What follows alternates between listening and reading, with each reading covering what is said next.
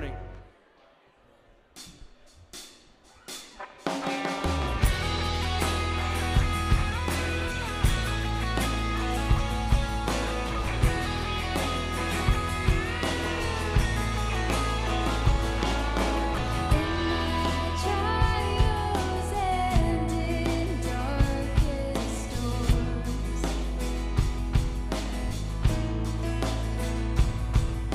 You're my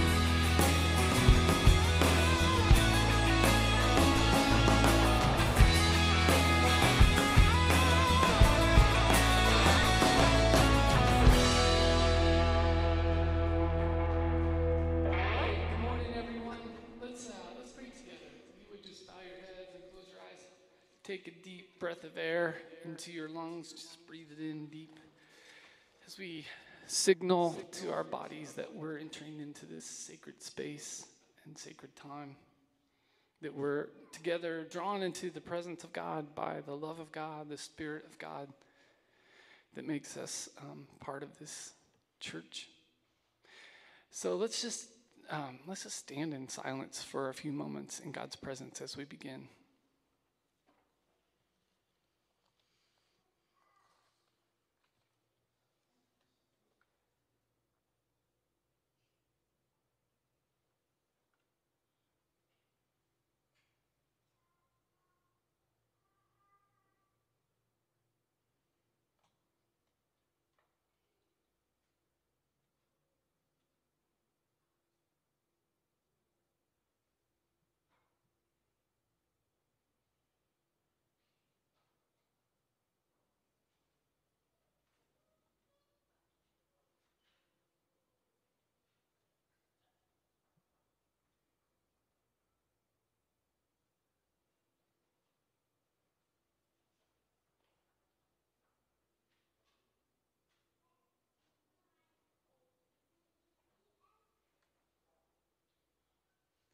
Lord, we give you thanks for the day, for this Sabbath day when we can sort of leave behind the rhythms of the week and just take a day to delight in our lives, delight in the goodness of being part of the family of God, part of your family. And so we come with gratitude, ready to hear from you and to try to catch a glimpse of you, our God. And we come from all kinds of different places, some of us feeling great and energized, and some of us feeling just worn out or beaten down or just sad or lonely. And we just, whatever we have, we bring it to you this morning, God, and we just ask for your help. We need you to help us with our lives. We need you to help us see how our lives can have meaning and matter to the world. And we struggle sometimes to see it. And so we come to pray and to sing, to read the scriptures together, to tell the old story of how you've been reaching out to us from the very beginning. And so we look to you this morning. We reach back this morning, hoping to see you, hoping to feel your presence in this place. So we ask you to come to us. We ask you to shake us awake, to bother us, to challenge us, to comfort us, whatever you need to do with us this morning, God. We open our hearts to you. So we ask you to stay with us during this time. We ask this in the name of the Father, the Son, and the Holy Spirit. Amen.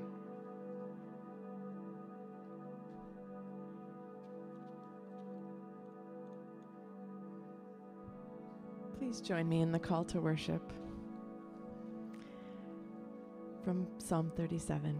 Take from us the tension that makes peace impossible. Help us to know that you are with us. Take from us the fears that do not allow us to venture. Help us to know that we are in your care. Take from us the worries that blind our sight. Help us to know that you are with us. Take from us the distress that hides your joy. Help us to know that we are in your care.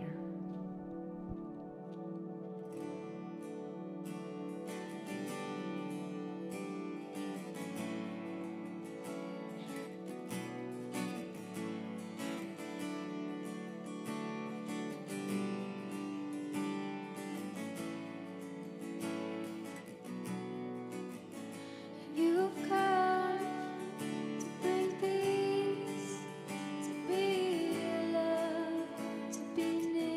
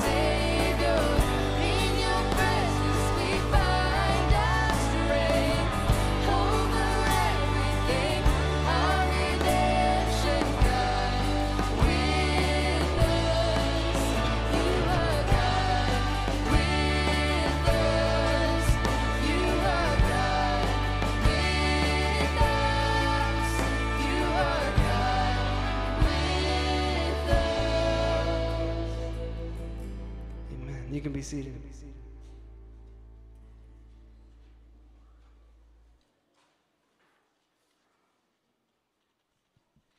Today's reading is from the book of Leviticus. Please be seated. We may be here a while. On the 8th day, Moses summoned Aaron, and his sons and the elders of Israel. He said to Aaron, "Take a bull calf for a sin offering and a ram for a burnt offering, without blemish, and offer them before the Lord." And he said to the people of Israel, "Take a male goat for a sin offering, a calf, and a lamb, yearlings without blemish for a burnt offering, and an ox and a ram for an offering of well-being to sacrifice before the Lord, and a grain offering mixed with oil. For today the Lord will appear before you." They brought what Moses commanded to the front of the tent of meeting, and the whole congregation drew near and stood before the Lord. And Moses said, "This is the thing that your Lord has commanded you to do, so that the glory of the Lord may appear to you." Then Moses said to Aaron, "Draw near to the altar and sacrifice your sin offering and your burnt offering, and make atonement for yourself and for the people, and sacrifice the offering of the people, and make atonement for them as the Lord has commanded." Aaron drew near to the altar and slaughtered the calf of the sin offering, which was for himself. The sons of Aaron presented the blood to him, and he dipped his finger in the blood and put it on the horns of the altar, and the rest of the blood he poured out at the base of the altar. But the fat, the kidneys, and the appendage of the liver from the sin offering he turned into smoke on the altar, as the Lord commanded Moses, and the flesh and the skin he burned with fire outside the camp. Then he slaughtered the burnt offering. Aaron's sons brought him the blood, and he dashed it against all sides of the altar. And they brought him the burnt offering piece by piece, and the head, which he turned into smoke on the altar. He washed the entrails and the legs, and with the burnt offering turned them into smoke on the altar. Next, he presented the people's offering. He took the goat of the sin offering that was for the people and slaughtered it, and presented it as a sin offering like the first one. He presented the burnt offering and sacrificed it according to regulation. He presented the grain offering, and taking a handful of it, he turned it into smoke on the altar in addition to the burnt offering of the morning. He slaughtered the ox and the ram as a sacrifice of well-being for the people. Aaron's sons brought him the blood, which he dashed against all sides of the altar, and the fat of the ox and the ram, the broad tail, the fat that covers the entrails, the 2 kidneys, and the fat of them, and the appendage of the liver. They first laid the fat on the breasts, and the fat was turned into smoke on the altar, and the breasts and the right thigh Aaron raised as an elevation offering before the Lord, as Moses had commanded.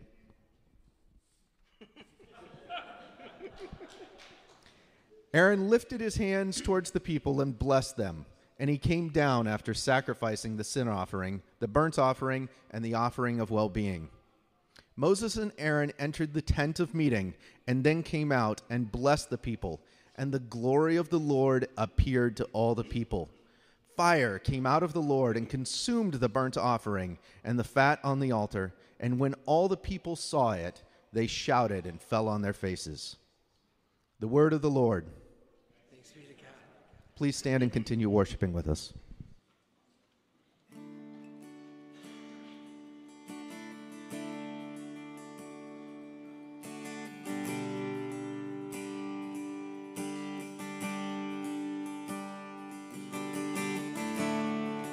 There's nothing worth more that will ever come close. Nothing can compare. You're our living hope.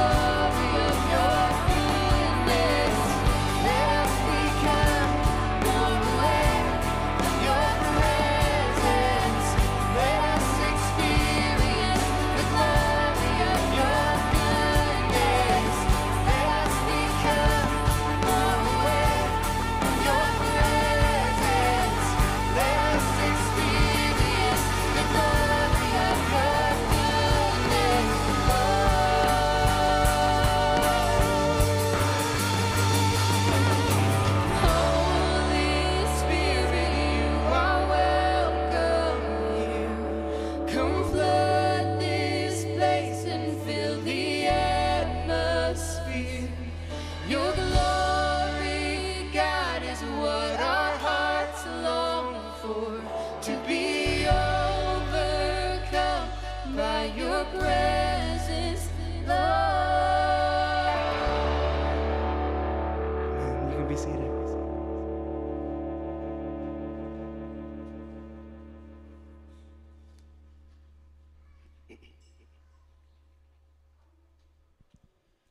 As we come to the prayers of the people, we will begin this time with silent confession.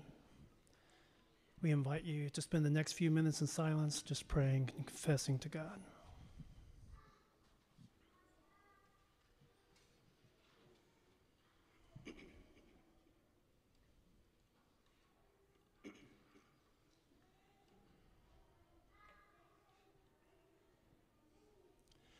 Most merciful God, we confess that we have sinned against you in thought, word, and deed, by what we have done and by what we have left undone. We have not loved you with our whole heart. We have not loved our neighbors as ourselves. We are truly sorry and we humbly repent.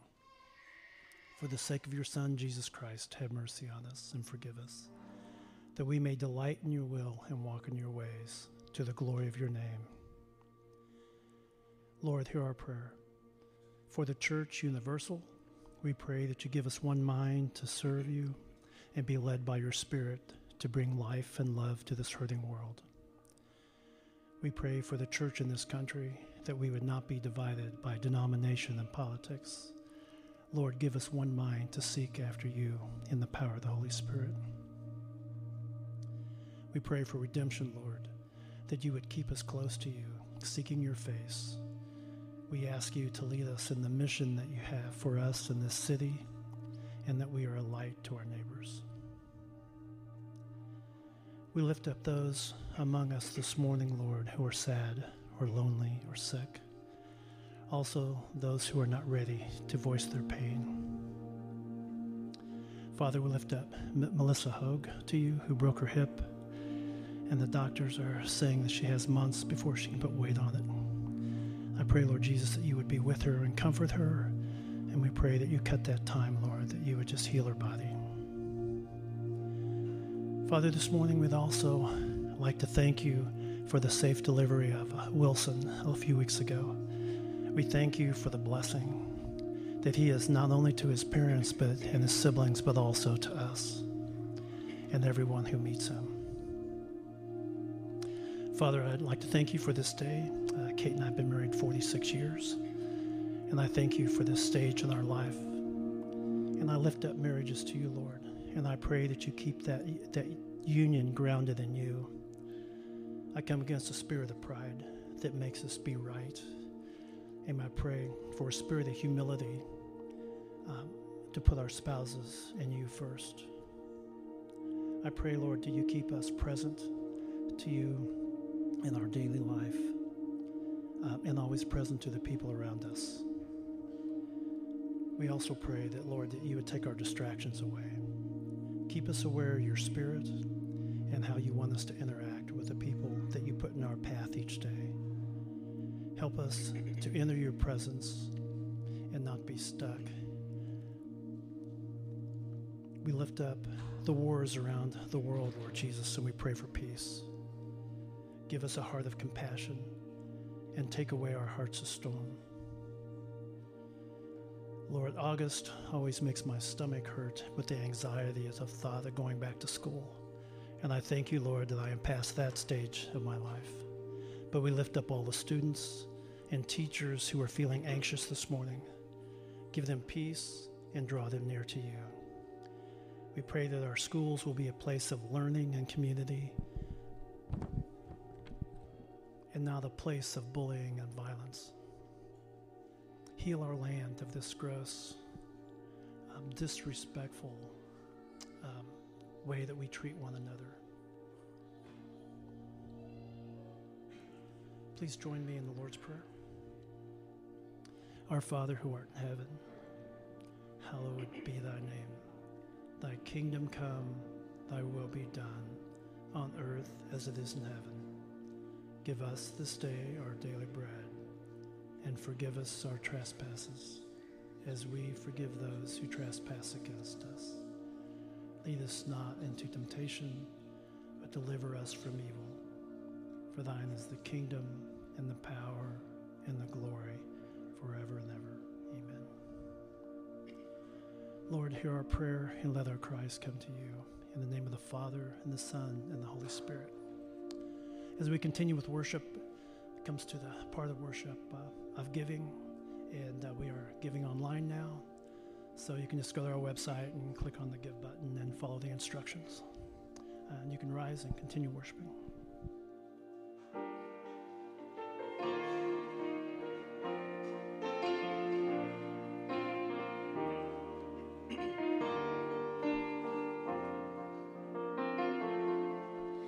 Along this path of sorrow, along this winding road, I find myself traveling where sorrow is unknown.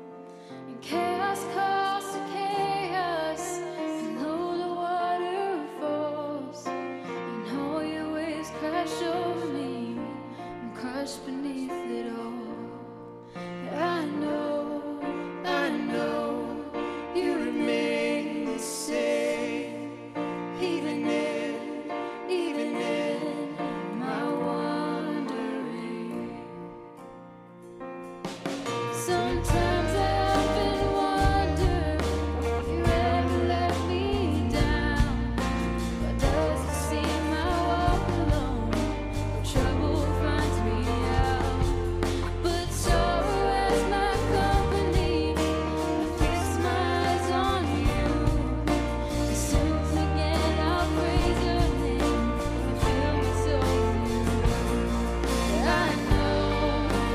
know, you remain the same, even in my wandering. But I know, you remain the same, even in my wandering. Travel that sacred place alone, a light to always guide you along the narrow road. So steadily I keep my stride through every bright and thorn. Although my flesh will falter, my hope is in the Lord. I know, you remain the same. 'Cause even in my wandering, I know, you remain the same, even in my wandering. But I know, you remain the same, even in my wandering. 'Cause I know, you remain the same, even in my wandering.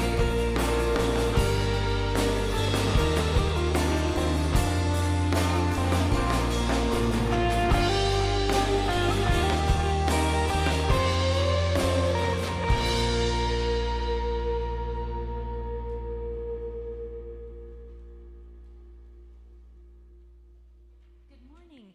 Now is the time where we usually bless and release our children, but since today is the 5th Sunday of the month, it's actually a family Sunday, which means everybody preschool and above will be invited to stay with us during the service today. Now, we know that these little ones won't necessarily understand everything that's going on, but we here at Redemption feel like these are foundational experiences that help them build a sense of belonging and a part of our congregation. So even though it might be a little distracting, a little more noisy than we're used to, we just want to welcome all the age groups to worship together as one congregation and one body of God, even if it's a little bit of a noisy body. But whether you're home or with us today, if your children are near you, please put your arms around them and we'll bless them. Lord, we ask you to bless our children. We know that before they belong to us, they belong to you, and that we are helping them to steward their lives for your kingdom. Today, as they hear the scriptures and stories, we pray that they won't just be far off names and places, but that they'd catch a glimpse of you and your great love for all of us. More than anything, we pray that they would never know a single day that they don't feel a part of the people of God. So we bless them and ask you to bless them in Christ's name. And we pray, as we always do, that you would bind our hearts together as a church. Teach us to love each other and the world around us for your sake. Amen. Let's take a few minutes to bless one another.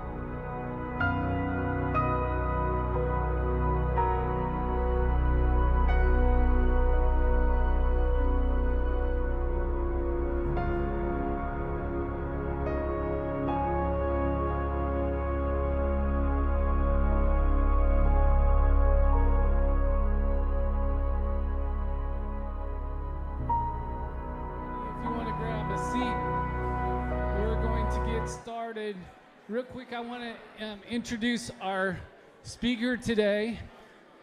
I want you to say hello. This is Christina Bond. Christina and Aaron have been part of our church about a year. Christina is a professor of Old Testament at Mid-American Nazarene. So let's give her a warm welcome as she shares with us today. Thank you. I think that makes me probably sound better than I actually am. Well, based on Tim's introduction, it might not surprise you that as a professor, I tend to get stuck in my own head. I am constantly thinking thoughts, and after a while, I realize that my body's doing something that I didn't realize it was doing. I'm multitasking, and I'm lost. My body went somewhere I didn't realize that it went. I guess I kind of fit that absent-minded professor stereotype, but I actually get mad at that phrase, absent-minded, because I know exactly where my brain is. Problem is, I don't know where my body is. Okay? I like to think I have a very rich inner world. Well, I didn't realize how absent-minded I guess I was, or how much in my own world I was, until last year when my bike route changed. I bike every single day to work, and part of my route is going through Ridgeview Road. And as you guys know, last year, it was under construction for an entire year, much to our collective dismay, right? They're putting in those 2 giant circles. So every week, it seemed like my bike route changed because depending on which road they were blocking off, I didn't know where I was going.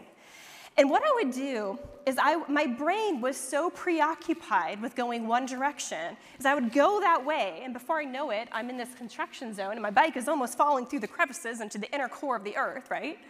And I would have to think really hard every single week about which way I needed to go. I realized that my body would go into autopilot, as I would be thinking about something else, and my body would take cues and would do the thing that not necessarily I needed it to do. I had to be very intentional. All of us have different habits and patterns that input the way that we live our lives, don't we? Some of those things are conscious decisions that we make, and a lot of those are unconscious decisions that we're not even aware of, like which way I'm going on my different bike routes. We like to be in autopilot. Some of you may realize that you do this whenever you're driving to work. You're so used to that route that you aren't even mindful that you're braking when the person in front of you sees the red lights. You aren't mindful that you're slowing down for the red light. You just automatically do it. And then when you reach a certain road, you're like, whoa, how did I get here? Right? By the way, public service announcement, if you are learning to drive, do not do this. Those teenagers here in the room, always be mindful where you're driving. It's very dangerous. Always do that, right? In public service announcement. Hey, sometimes maybe you're eating, and all of a sudden you look down and your chips have disappeared, and you aren't mindful about remembering where they actually went, and you're suddenly blaming the dog or your spouse or your kids, thinking, where did these chips go? Because you didn't remember doing it. We're all creatures of habit, some of them conscious, some of them unconscious. Maybe some of you, whenever you're here, you sit in the same row, the same seat every single time. Maybe you work out the same time of the day. Maybe you like a particular exercise equipment. But then there's also those unconscious decisions that we don't realize that we're making. Maybe we're in the middle of talking to a friend and we realize that we're multitasking without realizing it, and then we aren't really paying attention to what that person is saying anymore. Oh, me. Yeah, that's me. Maybe you unconsciously reach for your phone whenever there's a lull in the conversation or you're waiting for the next appointment that you have. Maybe you realize that you don't like your neighbors very much, not realizing that it's because of their political signs they just recently put up in their yard. All of us have unconscious things that try and input who we are. And being the nerd that I am, okay, spoiler alert, being the nerd that I am, I started to research a little bit about why our bodies are preoccupied with going into autopilot. And I came across this study entitled The Unbearable Atomicity of Being. Those of you who are looking for a band name, this is it. The Unbearable Atomicity of Being. Hey, according to this study, our brains are always trying to go into low power mode. We are preoccupied about using the least mental energy so that we can dedicate that mental energy to bigger decisions and choices that we have to make. And so our brains are always looking for these patterns and habits so that can go to an autopilot and we don't have to do as much thinking, save that energy for later. Now, those of you who are in the medical professions or are teachers, last year you had to make a lot more decisions in the height of the pandemic than you ordinarily would have had to make, right? Maybe some of you realized that your mental energy felt like it was depleted at the end of every single day. That's because you're making more decisions. Your brain isn't going to autopilot, it's using more of that active energy. So according to this study, saying most of our lives are automatic, that we are grossly influenced by our environments way more than we realize. We like to think that we're rational human beings, but a lot of times it's based on the stimuli, the input that we encounter in our different environments. And these lead into learned skills over time, that our bodies adapt and we just do things a certain way, or a pre-awareness or a pre-consciousness analysis where we immediately encode things in our bodies from our environments.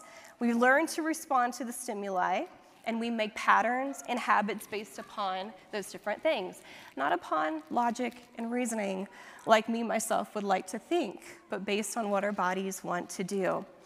Some recent studies, and friends, this terrifies me, some recent studies said that as much as 60% of our day is unconscious decision making. That's a high. Some said 40. The high end was 60%, so somewhere between 40 and 60% of your decisions you make, you don't even realize that you are making them. Challenge you as you go throughout your week. See if you can figure out which ones you're doing consciously and which ones you might not be doing unconsciously. Very fascinating practice. And this makes me uncomfortable. It really does. I like to think that I'm a logic, rational human being. In some ways I am, right? But realizing that really I'm at the mercy of the environment in some ways that I am. The truth is, we all have an automaticity of being. We are constantly being shaped and formed by the world around us. So what does this have to do with Leviticus? Thank you for asking. I would love to tell you. The tabernacle practices invite the Israelites into a new way of being. For the past few summers, we've been journeying through the Old Testament, Genesis and Exodus, and now we're here in Leviticus. And in Exodus, we saw this Exodus event, where the Israelites leave Egypt. But I want you to think about what it would have been like as an Israelite to have been formed in Egypt for hundreds of years. What would that have done to you? What are some of the conscious decisions, but more often the unconscious decisions that your bodies and your unconscious minds would have been making? The Egyptian empire would have dictated how you thought about yourself, how you thought about the world around you, what you thought the measure or the significance or meaning of life was. And as a result, you would have formed all these different habits and some conscious ways of being. This transition from being owned by the Egyptians to belonging by Yahweh would have been a dramatic jump. It's not just something that you land on overnight because you have all of these unconscious decisions and habits that are already being formed. Leviticus is the pause in the Old Testament narrative to reshape and reform the Israelites. It's an invitation into a new way of being according to the way that God views the world. Leviticus is counter-formation. The tabernacle practices invite the Israelites to participate in a divine drama that interacts with the cosmological order. And by participating in these rituals, God's people would retrain themselves to become the people that God intended them to be. Now, we spent the last few weeks looking at the different sacrifices. And we looked at these different practices, these rituals that God commanded the Israelites to do. And unfortunately, in our Western, and especially our American context, we tend to look at these different rituals as being primitive or barbaric, even evolutionary inferior, don't we?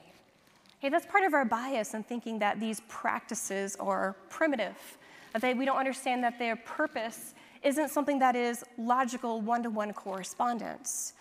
Because we are Western, we tend to view these different rituals as being analytical. Really what we need to do is view these practices as being what's called analogical. You hear the word analogy and analogical. Moving from analytical to analogical. And these practices, these rituals, aren't a one-to-one correspondence, that by doing this, there is this literal reality, this literal transference of my sin that is taking place. These practices are a symbolic ritual that engages the entire body, your entire consciousness, and is a way of reshaping and reforming who you are. Analogy, symbolic, analogical, it's a spiritual connection. And as I was trying to even think about the difference, I couldn't even put it into words. It's a spiritual connection. When you know it, you know it. But it's hard to point out.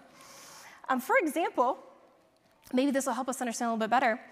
In the early Christian period with the early church, the early Christians had a practice, the Lord's Supper, where they would take the sacraments, the body and the blood, and they would eat and they would drink it.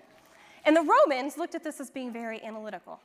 Okay, the Romans said, this is barbaric. Why would you eat somebody's flesh and their blood? That is absolutely disgusting.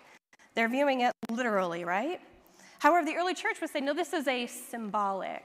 And not just symbolic, but there is something meaningful happening here whenever we take these different ritual elements. We are saying that we want God to be so within us, so near to us, that we are symbolically feasting on him. It's hard to explain, but it's analogical. It is analogy for a spiritual reality. In fact, the very structure of Leviticus is designed to form us as readers in this analogical reality. Okay, it's a very structure. The shaping, as we read Leviticus, doesn't just happen in the message, but it also happens in the medium. The way that it's structured is a way of reorienting and reforming us. Let me show you. Here is a diagram of the three different tier structures that we've seen throughout Genesis, Exodus, and now here in Leviticus. And yes, I did draw this. Please hold your applause. I don't have the fancy graphics that Tim here had. But when we looked at Genesis a few years ago, we looked at how the world, the cosmological order, is structured into three different tiers. We saw the same thing that happened with Mount Sinai, was there's three different levels. If we were to even take the cosmological order a step further, we see that there's even three tiers that exist in heaven where the gods live. They're obsessed with these boundaries, these three different tiers. The tabernacle is structured into these three different realms as well, mirroring this cosmological order that God has created. And then last week, Tim showed us that the sacrifices themselves are even structured according to this tier, where the sacrifice is turned upside down to demonstrate this order of the cosmos that God has put into being. All of the structures are designed to shape us, to think about the world in which we live, the world in which God created. And let me go a little step further. The whole entire book of Leviticus also adheres to this three-tier structure. It is, as we read it, as we go through these three tiers, it is a way of informing us and shaping us. If you don't mind, go to the next slide. There was an anthropologist a while ago by the name of Mary Douglas. And Mary Douglas studies human civilizations. And as she was studying these, she realized that there were some commonalities between these tribes that she studied and the book of Leviticus. And what Mary Douglas proposed is that the book of Leviticus is structured so that it is a literary tour of the tabernacle. Now, here's what she proposes up here on the screen. On the left, this is the tabernacle. And then on the right is where she puts the chapters of Leviticus as it walks us through these rituals and practices that God's people would have been doing. So over here on the right, we have the first 7 chapters. Those were the sacrificial system that we've been working through the last few weeks. Hey, these, over here on the right-hand side, those go past the giant fire pit, the altar, where the priests would have been sacrificing the animals. You see, we're walking by them as we're going through the tour through the first 7 chapters. Then something happens in chapters 8, 9, and 10. And this is where we're going to be at today, but we shift to a narrative. Now notice that it's in front of the screen or the veil. This is the boundary marker, where only the priests are allowed to go even further. So this is right in front of the screen. And notice that it continues. It continues around. We'll talk about that here in a second.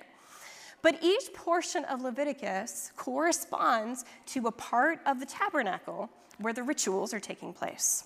Hey, notice that you have the larger segment has to do with the largest portion of Leviticus. The second largest has to do with the holy place, the second portion. And then the smallest portion corresponds to the smallest square area of the tabernacle as well. Now, as they journey through the tabernacle, we realize that we get to this first screen, this first veil. Now, for us as readers, we have a shift to a narrative. And in fact, the 2 narratives actually take place in front of these 2 screens. There are 2 narratives in the book of Leviticus. And so Mary Douglas is saying that both of them go right in front of that barrier, that boundary marker where you're not supposed to go any further. This first one, chapters 8, 9, and 10, have to do with the priesthood. Okay, chapter 8 has to do with the priesthood having the ordination. Looks like they're getting settled. They're ready to go about doing their rituals. And this is an indication to us as readers, not knowing what's coming next, that, it looks like we're about to go into the next area, doesn't it? Like, the ordination of priests, the priests go into the next area, they do the rituals. It looks like that's what we're getting set up to do. And then in chapter 9, this long chapter that we read today, we see that God's glory appears. And this is great. We're about ready to go into the next section. But then we get to chapter 10, and then we realize the first obstacle in the book of Leviticus has taken place. I'm going to let Tim preach on it next week. It's fabulous. But really what happens is two of Aaron's sons, they're priests, and what the text tells us is that they prayed with unauthorized fire. Now, we don't know what unauthorized fire means. It could be a number of things, but whatever happens is they are struck dead. The fire comes out, and it kills them. They're struck dead, and they're dragged out of the community. We're like, ooh, I don't think we're ready to continue to the next level anymore, do we? And so, because we aren't ready to continue, then we need some more formation. We're not ready yet. And so the rest of the chapters continue through to the entrance and then up and away. The very structure of Leviticus is intended to shape and to form us. And today we're going to be taking a look at chapter 9 in particular, about this formation that is taking place. And I like to think the way that the structure is working, I like to think of it kind of like Mario or in Donkey Kong. On this graphic here, maybe some of you will recognize this, some of you old schoolers. But you're trying to get to the top to rescue the princess, and this giant gorilla keeps throwing these things at you, and sometimes you have to go back and you have to start over. This is the kind of way that Leviticus is doing. Okay, we're trying to progress, we're trying to overcome these obstacles as readers, but sometimes we have to go back and we have to start over because we need more formation. Okay, this is the way to understand the book of Leviticus. Now, in our passage today, we are going to shift from learning to doing. Remember, this is the first narrative that we have in the book of Leviticus. We're shifting from learning about all the different sacrifices in chapters 1 through 7 to now we are going to do these sacrifices in chapter 9. And this is a big shift that happens in the book of Leviticus. So far, we just had instructions, not very much practice. But now the Israelites are going to do with their bodies, and something significant is going to happen. Everybody go ahead and turn with me. If you have your phones or a Bible available, go ahead and turn with me to Leviticus chapter 9. Let's go and take a look at this passage today. You know what, let's read it again. No, I'm just kidding. Leviticus chapter 9. Okay, go ahead and pull that up.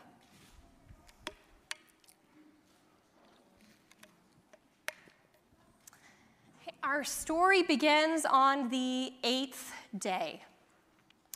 And on this 8th day is a huge symbolic even day that's being indicated to us as readers. Because we know that 7 is the number of completion and perfection. God created the world in 7 days. The tabernacle took 7 days to build, right? But we're told this is the 8th day. So already we're anticipating that something really significant is going to happen. This is like super perfect. This is beyond perfect. Something significant is going to occur. This represents that the priesthood has been affirmed, which happened in chapter 8. And that we're going to move on to something very important that is taking place. Now, this day begins just like the previous days in Leviticus chapters 1 through 7, where God gives the priests instructions. You see this here in verse 1. On the 8th day, Moses summoned Aaron and his sons and the elders of Israel. And he said to Aaron, take a bull calf for a purification offering and a ram for a burnt offering without blemish and offer them before the Lord. Sounds like the same type of instructions that we have already occurred. Hey, there's something that's a little bit different, though. Okay, Aaron is the one who is initiating these sacrifices. Remember, he has just been confirmed to be the high priest, happened in chapter 8. And what Aaron does first is he takes a sacrifice for himself. Hey, look with me. Let's see, in verse 8. It says, Aaron drew near to the altar and slaughtered the calf of the purification offering, which was for himself. Now, this is an interesting detail here, friends. Let me geek out a little bit, okay? I apologize beforehand. It says that Aaron took a calf. Now, if we've been following very closely before, we remember that the purification offering for the priest was actually a bull. It wasn't a calf. Here we have a flip where this little detail is telling us that maybe this sacrifice connects with that moment when Aaron took the golden calf and made an idol of it. Now, Aaron is undoing that sin. He's instead of offering this bull for the Israelites to worship, he is taking this calf and he is sacrificing it before God, saying, this is no longer mine.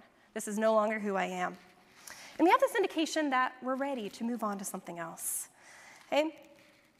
Now, in addition to this strange sacrifice where Aaron offers this calf, we also see this other interesting detail. Okay? The whole Israelites, the whole congregation of Israelites are present, and they're going to be participating in this event. Prior, just the priests. Now it is all the people. And what we see here is that the reason is, if you look with me in verse 4, says, for today the Lord, which is the personal name of Yahweh, will appear to you. Friends, this is significant.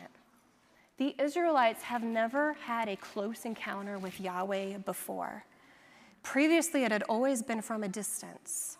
Okay, when they're at Mount Sinai, they had those boundary markers where you could only go so far to the base of the mountain or you're going to be struck down dead. Only the priest, only the high priest, Moses, can go up further. Here it says, the Lord is going to appear to you where you are in front of the screen or in front of that boundary marker. You don't have to go any further, but God is going to come to you. You see, God's appearance isn't because the Israelites crossed the boundary from the mundane into the sacred. It's because God crosses the boundary from the sacred to the mundane, because he wants to be with them. Yet the passage does tell us several times that the people draw near. Okay, look with me. It says in verse 8, Aaron drew near. In verse 7, Moses said to Aaron, draw near. Elsewhere it says, the people draw near. There is this anticipation of drawing near to God, that his presence is going to be given to them. They are drawing near, and then the sacrifices that they are doing are also going to be drawing them near. Okay, a while ago, we had this Hebrew word that we learned, korbon, which means to draw near. This is the word for sacrifice. That even the intention of offering sacrifices is a way of drawing near to God. God is drawing near to the Israelites, but the Israelites are also drawing near to God in anticipation of what he was going to do. The Israelites are not doing these practices so that they earn the right to encounter God. And friends, I cannot emphasize this enough. We don't earn God's presence by becoming more holy or by doing practices or by doing all these different rituals. If this were the case, well, then the Israelites wouldn't just screw up in chapter 10, right? But they've reached a method of perfection, and then we would see in chapter 10 they would have done the fire correctly, right? This is not them trying to earn God's presence. A lot of times we make these sacrifices that the Israelites are doing as a means of legalism. Okay, this often tends to be our kind of American Protestant perspective on these, that, well, the Israelites are doing these to earn God's presence or to earn God's merit. Ironically, the Israelites are actually doing these practices as a reminder that they need God's grace. Not because they think they can earn God's grace, but as a recognition that I can't do this by myself, that I need God's grace in my life to form and to shape me. Another indication that the Israelites are earning God's presence is demonstrated in verse 23. Look with me there. Verse 23, it says, Moses and Aaron entered the tent of meeting and then came out and blessed the people. This is a very strange detail where they're caught up in these rituals and all of a sudden they're going into this tent of meeting in order to have some sort of a conversation with Yahweh, right? What most scholars think is happening here is that Moses and Aaron are going into the tent of meeting to ask God to come. That there's no guarantee that even after they do these rituals that God is still going to come to them. They still have to ask. They have to go before God and say, we're ready. Are you still willing to come to us? See, holiness is not the end goal. Belonging to God is. Holiness is a means by which we belong with God. And God chooses to break the boundaries of that holiness order in order to come and belong with us. So the Israelites prepare themselves to see God. They engage in all the practices of a means of drawing near. And in response, God shows them his glory. Look with me, verses 22 through 24. I think we have it up here on the screen. Here's what happens.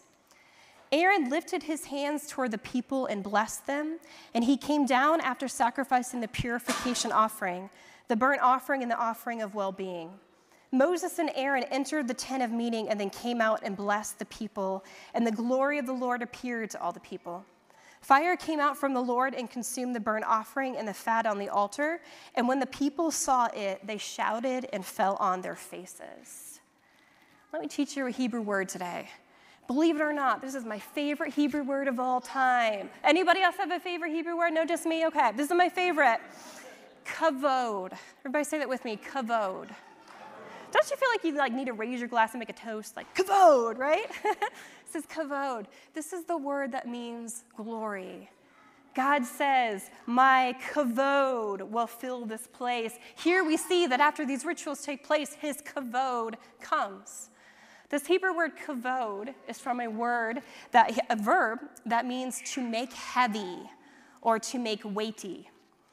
A lot of times when we think of God's glory, we think of light, ethereal, graceful, gentle, right?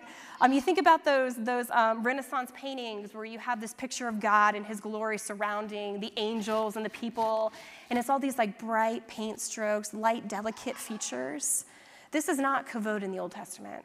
Kavod is deep in your gut. It is this weight, this deep sense that something significant is happening. Kavod. God gives them this kavod, and in response, fire comes out from that Holy of Holies. Can we go back to that diagram one more time? The diagram of that tabernacle. One more forward, I believe. Here we go.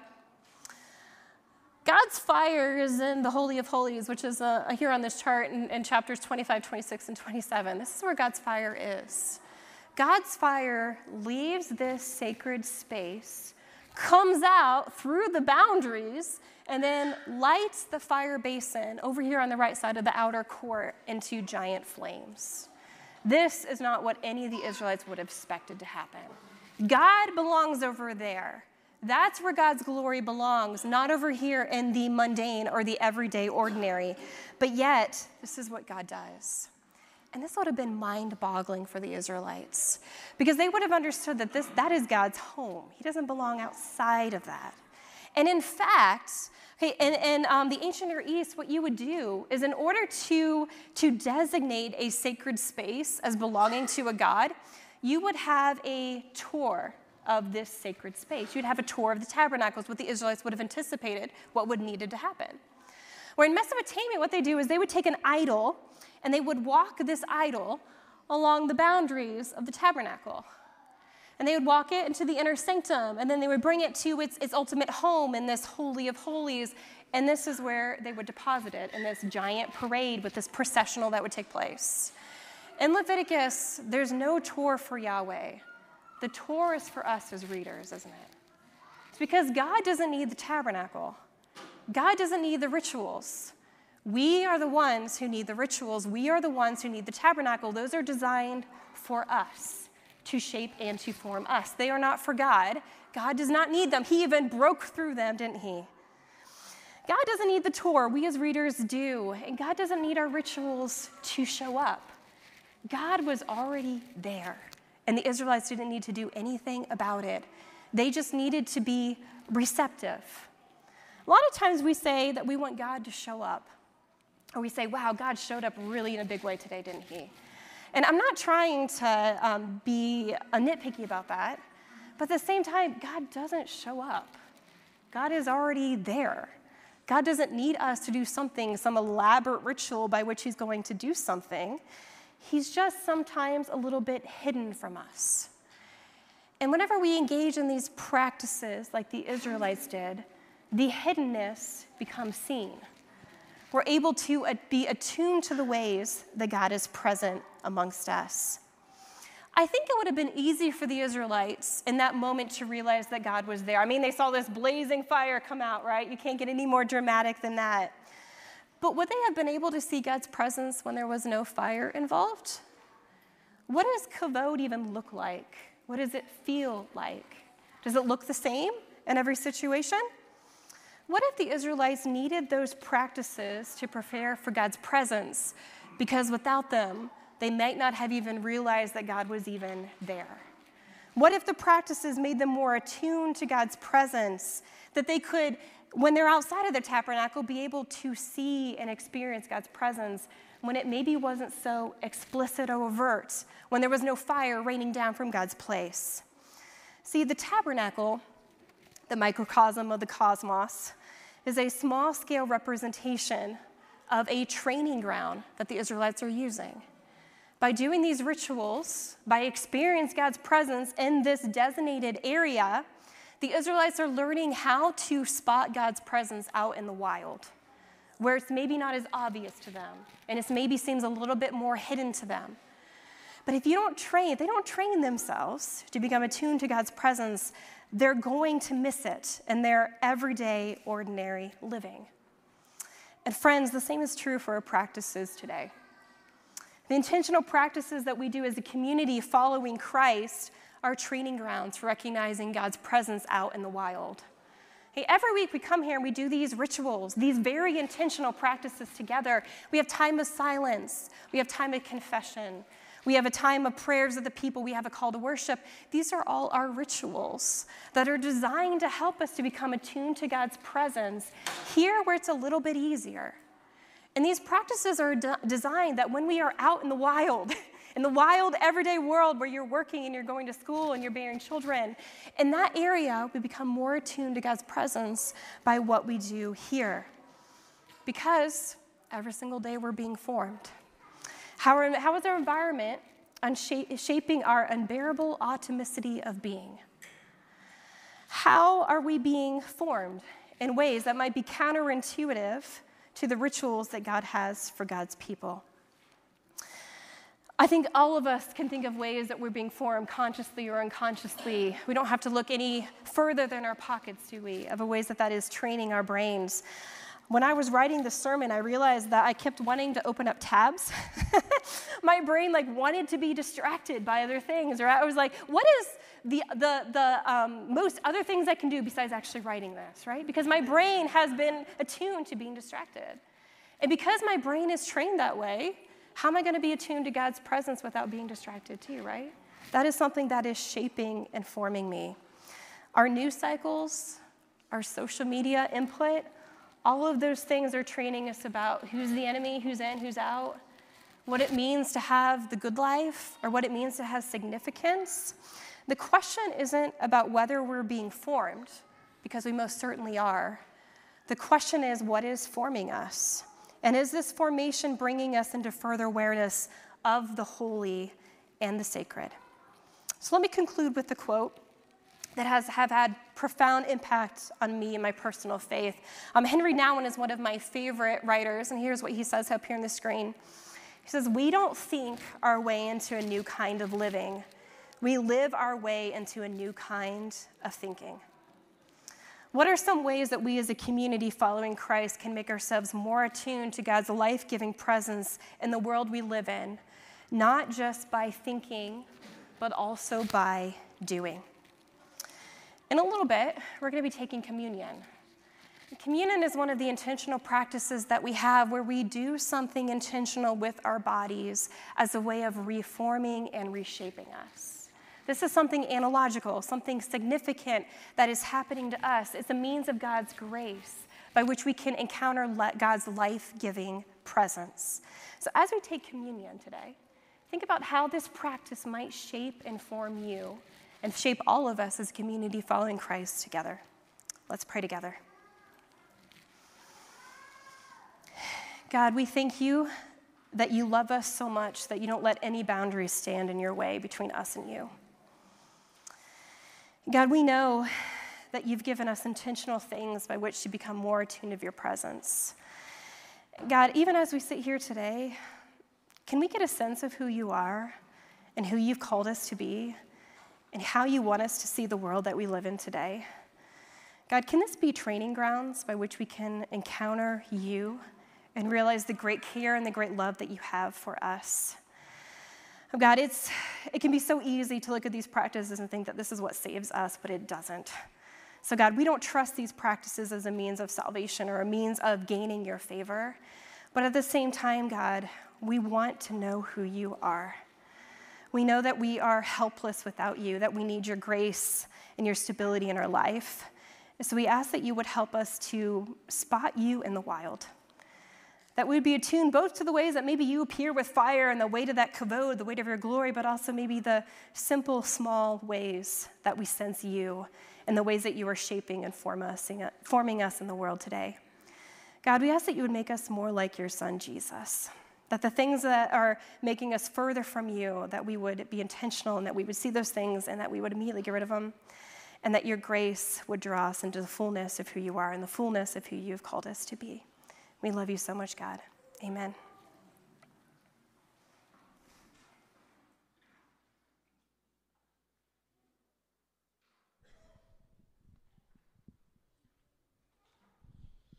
We're going to receive communion together now at this time. And if you're unsure how to do that, usher-type folk will come down the rows and they'll just dismiss you out of your rows. You can come down front, and the servers who are here will serve you communion, and they will say to you, remember the body and blood of Christ.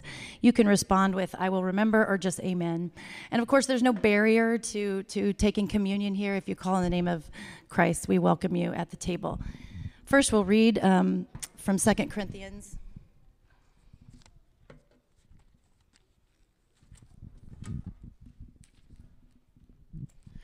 For I received from the Lord what I also passed on to you. The Lord Jesus, on the night he was betrayed, took bread, and when he had given thanks, he broke it and said, This is my body, which is for you. Do this in remembrance of me. And in the same way, after supper, he took the cup, saying, This cup is the new covenant in my blood. Do this whenever you drink it in remembrance of me. For whenever you eat this bread and drink this cup, you proclaim the Lord's death until he comes. Let's pray.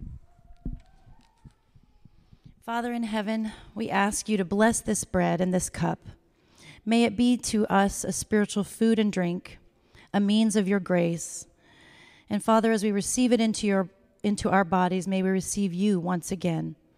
Come live inside us and make us new from the inside out, and send us out into this world to be salt and light, and let the world feast on us and taste and see that you are good, so that all may know your goodness. We pray this in the name of the Father, the Son, and the Holy Spirit. Amen. Will you come?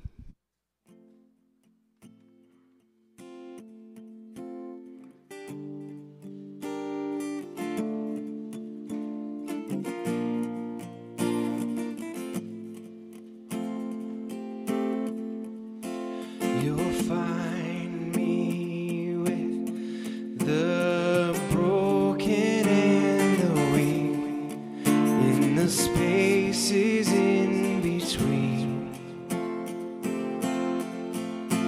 You'll hear my voice cry out with those who weep, only if you're listening.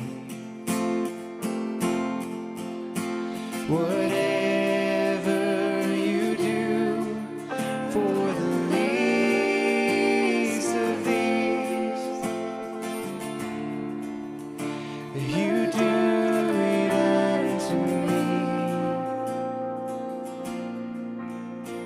You'll find me with the ones without a voice, the forgotten and ignored. My blessing is on those who love the poor. Will you open up the door?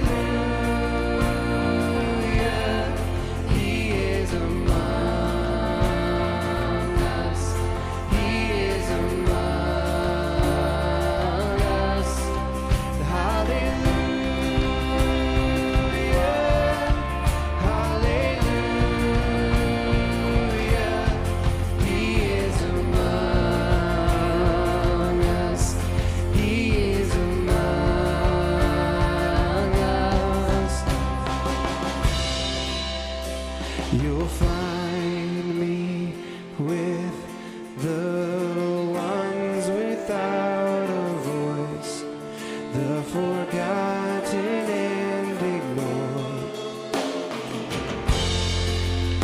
And my blessing is on those who love the poor. Will you open up the door?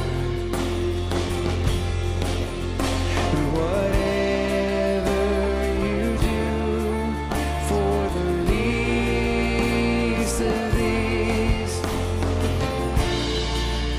and you do it unto me.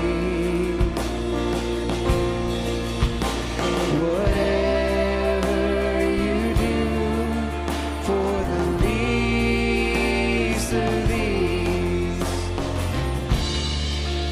and you do it unto me. Hallelujah, hallelujah. He is among us. He is among us. Hallelujah, hallelujah. He is among us. He is among us.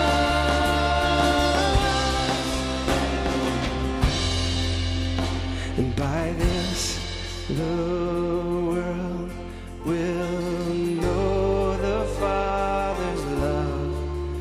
We will know the Father's love. You may be seated, everyone. I have a few announcements this morning. First of all, next weekend is a big weekend for us around here. It's a really special one. It's our Promotion Sunday. And we make a big deal of when our children move up through their classes and such to mark them as kind of as a rite of passage. And so next weekend is Promotion Sunday. If you have an incoming, a new kindergartner or a new fifth grader, they will want to be a part of this service next weekend in the ceremony for them. If you haven't already, please go to our website and get them registered for that so we can plan accordingly. And also next Sunday, Mandy is having a short meeting after church on Sunday for this coming Sunday for her Strengthening Families program. If you're new to our church and you would like to learn about that, it's an opportunity to serve our community. We have families in need come in every Thursday nights beginning in September, and we serve them a meal. They have classes that they're taught. It's just a really neat time to be a part of making a difference in a family who might be hurting or broken in some way, to be a part of them there. So if you want more information on that, please plan to attend her meeting after church next Sunday. Okay, next thing, Friday, August 12th is the Club 56 party that I'm reminding you of, fifth and sixth graders and outgoing seventh graders. You're all invited to be here that Friday night at 6 o'clock for your end of the summer party. And the last thing I have is on Tuesday the 16th, so a couple weeks from now, Rabbi David Glickman will be joining us, and he'll be talking about Leviticus. And so plan to come to that, you guys. It's 7 o'clock that night here in this room, and just drink in from someone who knows about the Old Testament and Leviticus. So that is all I have. Thanks, Beth. Yeah. No, it just keeps, you're right, it keeps getting better. There's me, and then an Old Testament scholar, and then an actual rabbi, so things are just ramping up. Hey, I have just one quick announcement before we do our benediction, and that is, for the last few years, one of our main worship leaders has been a high school student who is about to be a college student, and this is Jess Pittenger's last Sunday with us. So can we all stand up and give Jess a hand and thank her for all of the great music and worship leading?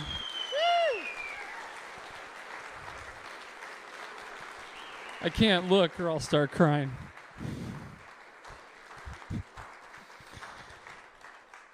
Yeah, okay, I gotta relax or I'm gonna sob, ugly cry.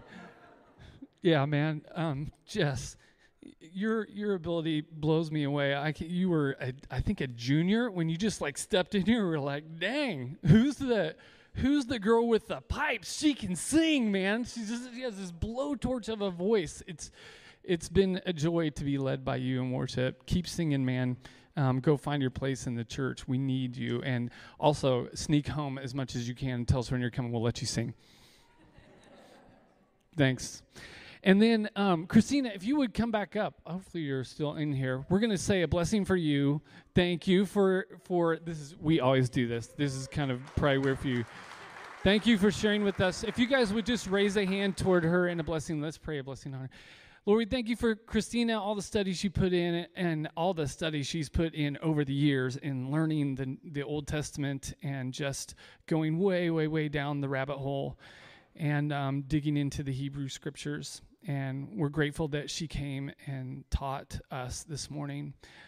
We pray for the coming school year for both she and Aaron and their classes they'll be teaching, all the students, the lives they'll be impacting. We pray that you would just make everything that they put their hand to flourish. And we are so grateful that she spent the time this week and prepared and walked us through these just some difficult twists here in Leviticus. So we ask you this day to bless our friend Christina and God to lead her forward in the work that she's doing this coming fall. And we're grateful for your Spirit at work in this body. We love you. We pray in Christ's name. Amen. All right, everyone, go in peace. Have a great day.